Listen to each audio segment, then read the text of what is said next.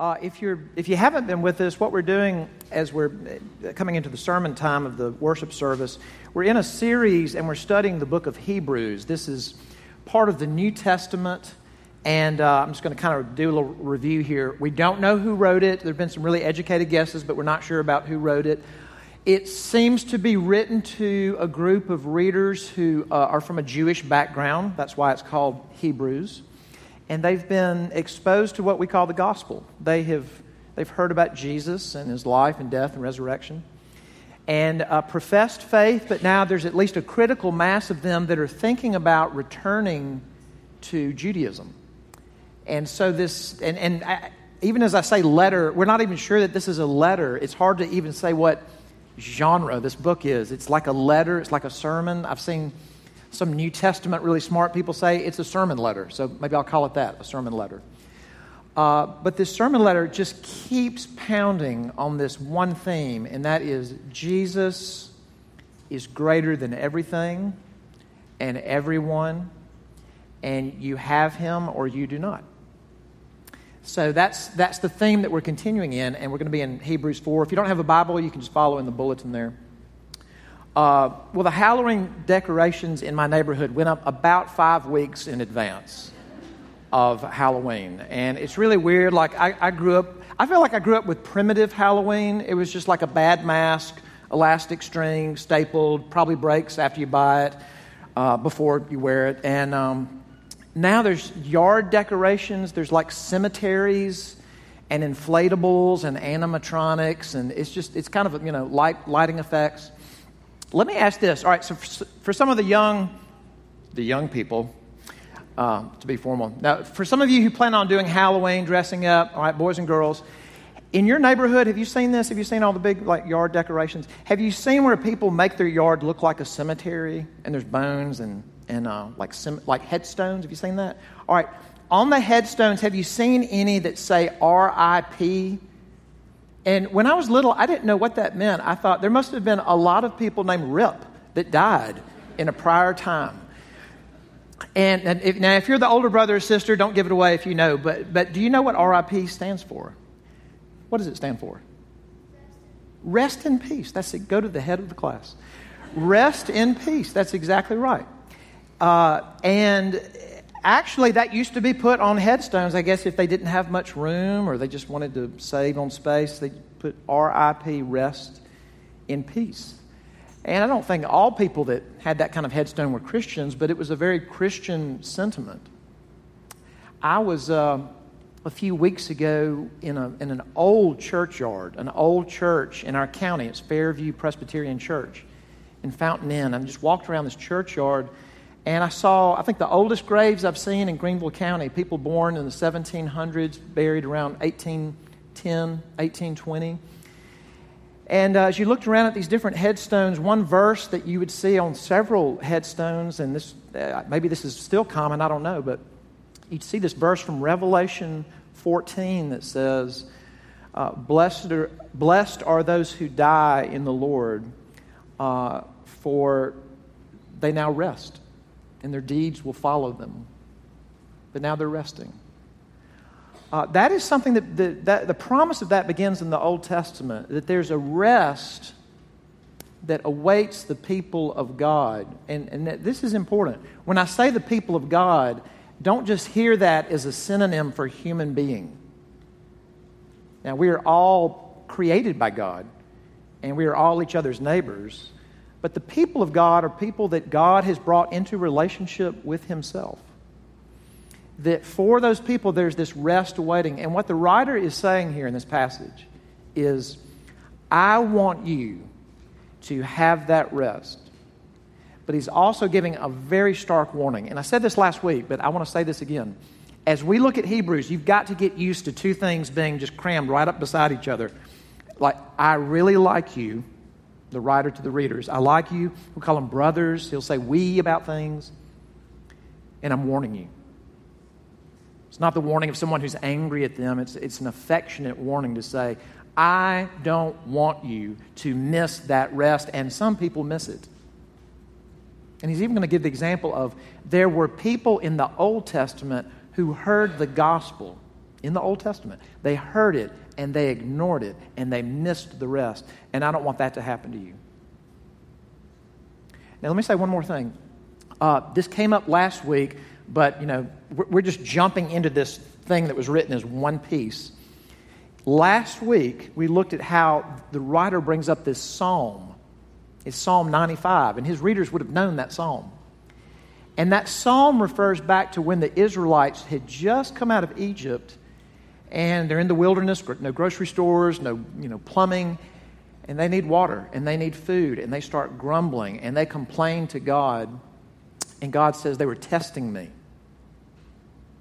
And in that psalm, it says, look, don't do what they did, because they hardened their heart against God, and they didn't listen to Him, and God said, you will not enter my rest. And that phrase, enter my rest, is all through this passage. So he's still thinking about that psalm and saying, cautionary tale, I don't want this to happen to you. So let's pick up there. All right, Hebrews 4, beginning in verse 1. Therefore, while the promise of entering his rest still stands, let us fear lest any of you should seem to have failed to reach it. For good news came to us, just as to them, those Israelites. But the message they heard did not benefit them because they were not united by faith with those who listened. For we who have believed enter that rest. As he has said, as I swore in my wrath, they shall not enter my rest, although his works were finished from the foundation of the world. For he has somewhere spoken of the seventh day in this way, and God rested on the seventh day from all his works. And again in this passage he said, they shall not enter my rest. Since therefore it remains for some to enter it, and those who formerly received the good news failed to enter because of disobedience, again he appoints a certain day, today, saying through David so long afterward, in the words already quoted, today, if you hear his voice, do not harden your hearts. For if Joshua had given them rest, God would not have spoken of another day later on. So then, there remains a Sabbath rest for the people of God. For whoever has entered God's rest has also rested from his works, as God did from his. Let us therefore strive to enter that rest, so that no one may fall by the same sort of disobedience. For the word of God is living and active, sharper than any two-edged sword, piercing to the division of soul and of spirit, of joints and of marrow, and discerning the thoughts and intentions of the heart.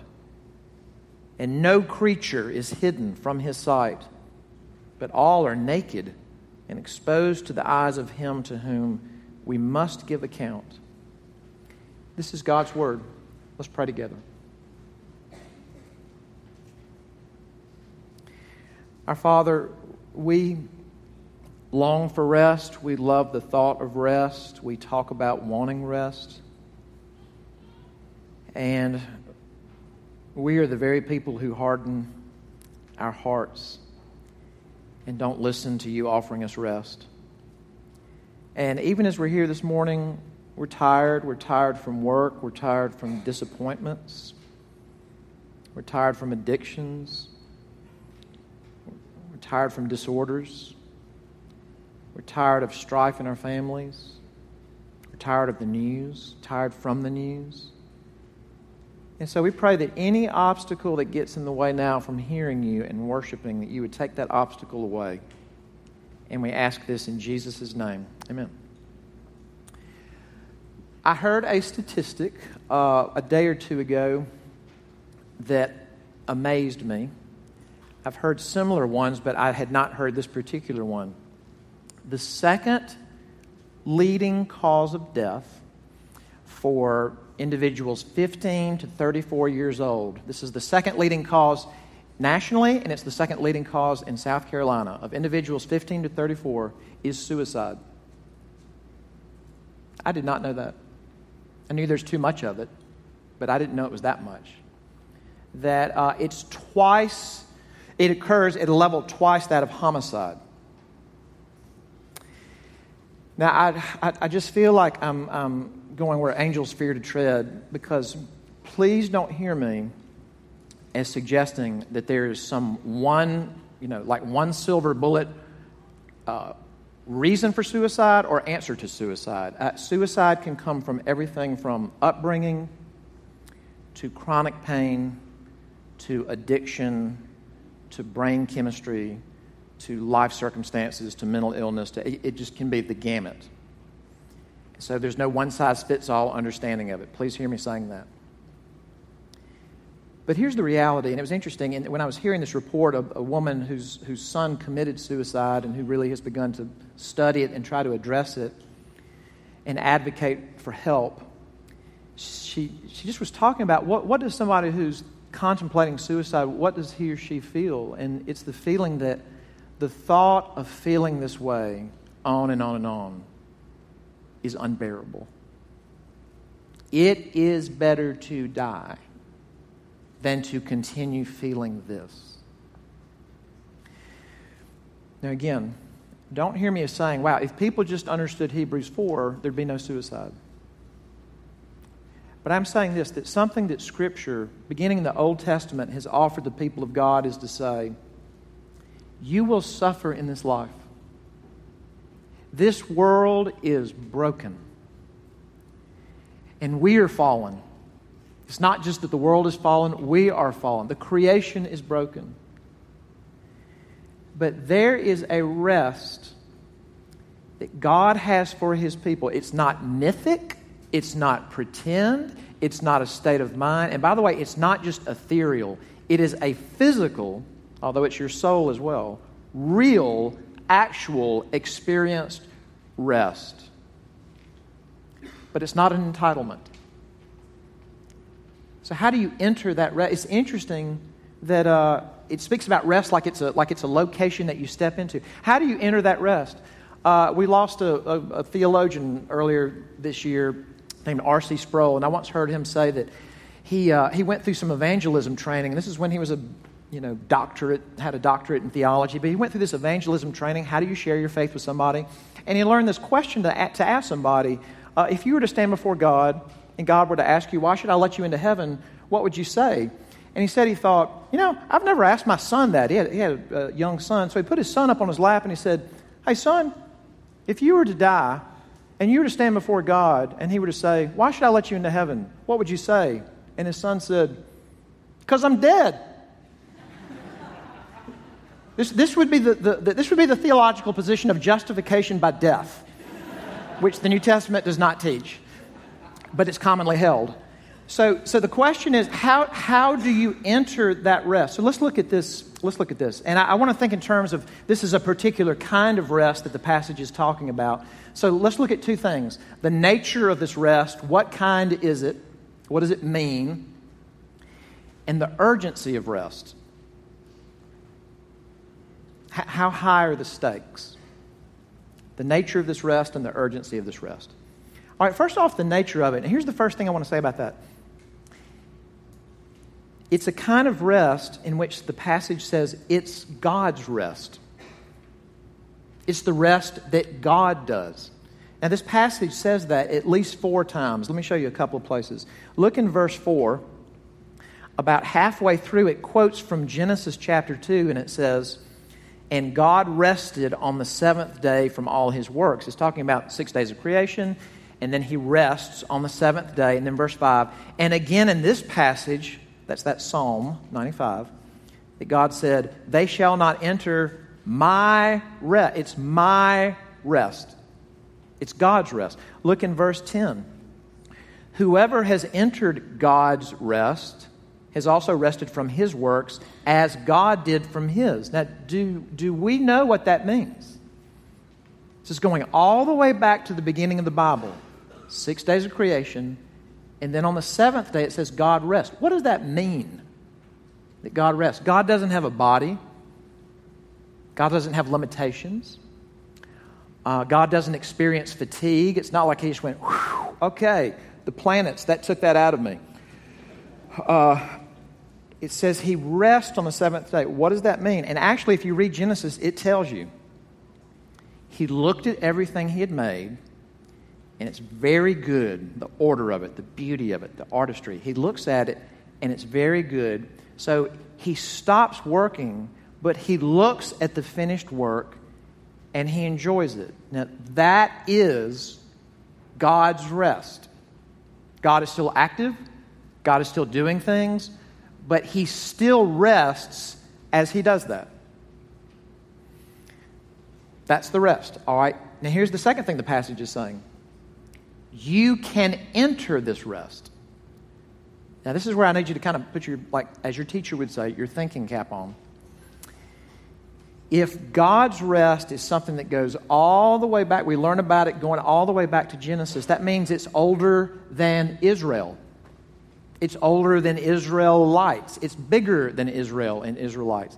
And for the Israelites that came out of Egypt and went through the wilderness, for them, they would think, rest. Rest is to go into the promised land. Well, the people that received Psalm 95, the one that says, if you hear his voice, don't harden your heart, be warned. They didn't enter God's rest. You need to enter God's rest. The people who first received that psalm, they were in the promised land. That means even that psalm is giving you a clue that the real rest that we need and we anticipate, it's bigger than Israel, it's bigger than the promised land, it's something much bigger and more ultimate. So how do you enter it? Keep saying, enter the rest, enter the rest. What determines entrance? And look in verse 6, because you've got to be careful here. Verse 6, since therefore it remains for some to enter it, and those who formerly received the good news failed to enter. Why? Because of disobedience. Now, what that can sound like is, okay, if you don't obey enough, you don't go in. They disobeyed, they didn't get in. If you don't obey enough, you're not going to get in. Is that what the Bible says? That you've got to make a big enough pile of obedience and good works that you get in that rest. Go back to verse 2. Very important. It says the Israelites heard good news, but then it says the message they heard did not benefit them. Why? Because they were not united by faith with those who listened. And in case you missed it, then verse 3 makes it crystal clear. For we who have believed enter that rest. And think about what that means. What is it to believe, and how is that like God's rest? Remember what we said? God's rest is God looking at the work He did and stopping that work and enjoying what is accomplished and the beauty of it. How do people like you and I do that? Because you might be thinking, I don't have any finished work I can stare at. I never finished my work. But there's one who did. That the Son of God, who is the main character of the book of Hebrews, He came and He lived the life of goodness that you and I don't live. And this huge theme that we're going to be diving into is that He is our great high priest. He's the one that takes care of all the disobedience, all the sin, all the problems, all the failures of us in God's presence and takes care of it once and for all. Well, the Son of God came and He was our great high priest. And right before He died on that cross, guess what He says? It is finished. Everything I'm doing on behalf of my people as their priest, it is finished. And He dies. And He is risen from the dead. And He ascends to the Father. He takes everything He accomplished for us to the Father, and He sits down at the Father's right hand to say, it is finished. You know what faith is? Is to look at that and to know that it's done. And that was done for me. And I can't add to it, and I can't subtract. And it's just right. That's how you enter. And when you start doing that, you're not in heaven, but you're starting to participate in God's rest as you look at the finished, beautiful work that's done for me and for all who believe. And along those lines, let me just say this. I have heard versions of this in sermons. I've heard versions of this in Bible studies. I've read versions of this in books and articles and blogs. And it's versions of, hey, look, it's all well and good to talk about what we believe, but look, we're called to do things. God's people are called to do things. The Bible calls us to action. There's a world out there that's hurting. Look, we're to be about doing. Be careful. And what I mean by that is, there is a world of things to do. Jesus talked about, hey, when you visit the prisoner, when you feed the hungry, when you clothe the naked, when you do that for the least of these, you do it for me. And some of you are doing those things right now. There's plenty to do that we're called to do. But be careful of blasting past faith like, yeah, you got to believe. Now it's time to do the real stuff. Belief is everything. Doing is just a fruit of the believing. And let me hide behind Jesus on this. Look in the Gospel of John, chapter 6. And have you ever thought, I wish I could have 10 minutes with Jesus and just ask him some of these things that I really want answers to? And that would be tough to determine what you would ask him. But in John chapter 6, I think a group of people got one that I would like to ask. They asked, what do you want us to do? Like there's all these commands that God gives. What's the main stuff we're supposed to be working on? John chapter 6. What are the works that God requires us to do? You know what Jesus says to that question? He had an opening that you could drive an 18-wheeler through to say, feed the poor, clothe the naked, do social justice. I mean, all the things that God's people are to do. But what was his answer? The work of God is to believe in the one whom he has sent. John 6:29. Do you believe in Jesus? Are you blasting, even maybe thinking that you're being biblical, are you blasting past that God's people are God's people and they have what they have through faith? And that faith ultimately is how you enter the rest to come that we say we want. Now, that's the nature of the rest. What about the urgency of the rest?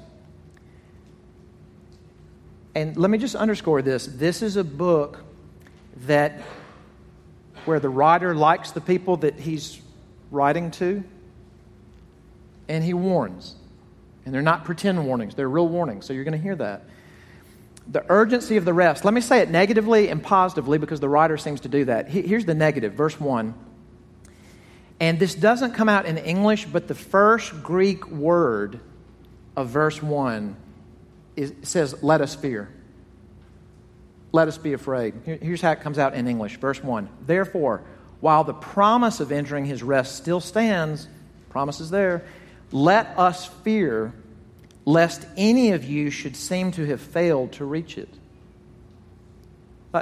Do you have anything in your life where maybe something almost happened, something bad, and it didn't, so we're glad it didn't. But sometimes when you remember what almost happened or what could have happened, you still kind of go, I told this story at the 8:30 service, and I probably shouldn't have because my mom was in the back, but when I was younger, I went across the street to this convenience store with my friend, and when we were coming back, we were going to cross Ridgewood Road again, and I'm 9 or 10 years old, I'm just probably drinking an icy or something like that. And I step out to cross the street, and my friend Rance grabbed the back of my shirt, and a car went by. And every once in a while, I'll think of that, and I'll tell somebody, but about every 6th or 7th telling, I'll just feel this chill go down. I could have been killed if Rance had not grabbed my shirt and pulled me back. And it still bothers me. That's essentially what the writer is saying is the stakes are so high that you would live your life, this hard life that we live, this hard, heavy, sometimes crushing life, what it does to your body and your feelings and your thinking and your willpower, that you would go through all that, this world with all the bad news in it, and you would get to the end, and rather than walk into rest for body and soul. Instead, you would continue forever in your fallen state. And the deterioration of your body and your soul would just spiral now forever. That there's an appropriate chill that should send down your spine. Let us fear that that would happen to any of us. And by the way, did you notice in verses 2 and 6 that it says that what the Israelites heard and ignored in the wilderness was the gospel? Verse 2, for good news came to us just as to them. Verse 6, those who formerly received the good news failed to enter it because of disobedience. The people who are most culpable at the judgment are not those who never heard. The people who are most culpable are those who heard the gospel, the good news that's really good, and ignored it. And I'm going to say something, and you may think that this may sound like I have gone back to the 1700s and I have a powdered wig on. But I'll still say this for biblical reasons, that I'm not so much saying this to you if this is your first or second time to come. But if you've been coming here for some time, I want you to know that your blood is not on my hands. Nor Adam's, nor Jonathan's. And I'm not saying that because we're such great preachers or because we preach the gospel perfectly, but the good news of Jesus Christ and redemption is preached here purposefully over and over and over. Those who hear it and hear it and hear it and harden their hearts are most culpable. Don't let that be you. Because it was those Israelites. They saw the miracles and they knew God was real and they hardened their heart. So fear not entering, but let's state it positively. Verse 11, let us therefore strive to enter that rest so that no one may fall by the same sort of disobedience. In other words, if believing in Jesus over a lifetime, and it's like it leaks out of us, and I forget the gospel, or I don't really want Jesus, I just want more pay, or to feel better, or more happiness, or for my family to get along, or whatever. Let us strive to believe the good news and walk in that, and walk alongside each other until we enter that rest. Now, that makes sense, but then all of a sudden it's like the writer just shifts gears and kind of says, now, let's talk about the Bible. Look in verse 12. For the word of God is living and active, sharper than any two-edged sword, piercing to the division of soul and of spirit, of joints and of marrow, discerning the thoughts and intentions of the heart. And then he kind of says, oh, and by the way, here's God. Verse 13, no creature is hidden from his sight, but all are naked and exposed to the eyes of him to whom we must give account. Did that seem jarring to you? There's a rest that awaits the people of God. Here's what the Bible is, and here's who God is. And the longer I stared at this, it just seemed to me that this was brilliant. Right, let's go back to the intro. To whom is the writer writing? People thinking about returning to Judaism. Go back to the sacrificial system, go back to the temple, go back to keeping Torah, feast, festivals, all that. And not really bank everything on Jesus. And here's what the writer is saying. God knows our whole heart. He knows every secret that our friends and family don't know about us. And one way you can see that he knows that is his word, when you engage it, will pierce you. You know, like you'll have enough people tell you that you're really nice that you start to believe your own press. You kind of feel like, I am nice. And there's a lot of mean people in this world who should be nice like me. And then you open God's Word and you see what truly loving people involves. Like, to give of yourself and to sacrifice for another, whether or not that person ever tells his or her friends so that you get credit for it. Whether or not it ever builds your personal PR campaign. There is no PR campaign in love. When you read that, it should cut you. Because here's the thing, if you're just going to go off on the lifelong project of, I am going to be a good person. My parents taught me to be a good person. I'm going to be a good person. That's going to push you toward one of two things. You're either going to be self-righteous, I am a good person, or you'll despair. Because in moments of honesty, you'll know that you don't even live up to your own standards. But here's the amazing thing about the Word of God. It comes to you and it says, all right, the bad news is even worse than you thought. You're even more sinful than you thought. You're more loveless. You're more selfish. You're more lustful. You're more self-absorbed. Now, here's the good news. That's who Jesus came for. You thought you were bad? Hey, you're worse than you thought you were. But Jesus didn't come for little sinners. He came for big sinners. Bank everything on Him. And friends, that is real. The Bible doesn't say it's mythic or metaphor. It's not soul sleep. It's the hope and the promise that our bodies and our souls will rest and the shoe won't drop. I struggle with sleep, and I continue to struggle with sleep, and you tell me about your struggles with sleep. And it's like sometimes even when you actually have good sleep, then something sabotages it. It's like I was hitting deep REM sleep, and then there was a noise, or someone needed something, or a door slammed. But what if there is a rest for soul and body that can never be sabotaged? And the writer is saying, the people of Jesus will have that. Let me end with this. This drove home to me what it looks like for someone to take this as something real. Not a household name, but there's a man who died about less than 20 years ago named James Montgomery Boyce, Jim Boyce, and he was the pastor of 10th Presbyterian in Philadelphia. Really bright. I have several books of his in my office. And I was talking with someone recently that worked with him.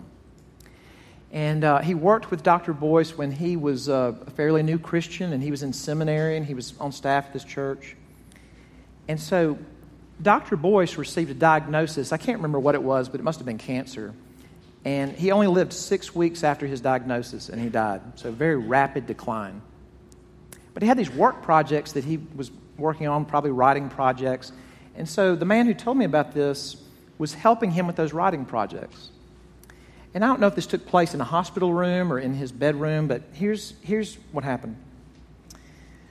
He said, so one day we, Dr. Boyce and I, we were together, and he calls him Jim. Jim said to me, I just can't do anymore.